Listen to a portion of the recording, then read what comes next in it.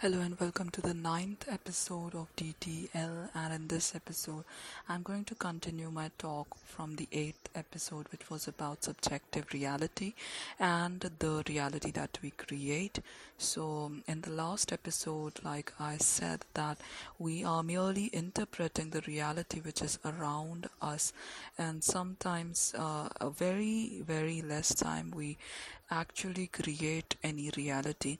So it's all subjective in nature. And further, we might not be creating anything. We are just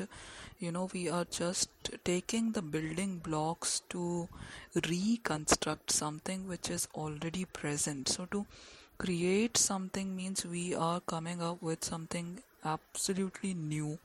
Like, say, Google is a creation. It is a creation because it was something which was created, and uh, it got created, but then not completely on its own, because we it did rely on to the browsers which were present prior. So those are the actual creations. What you do for the very first time is a creation, and rest all that we do is we build upon it.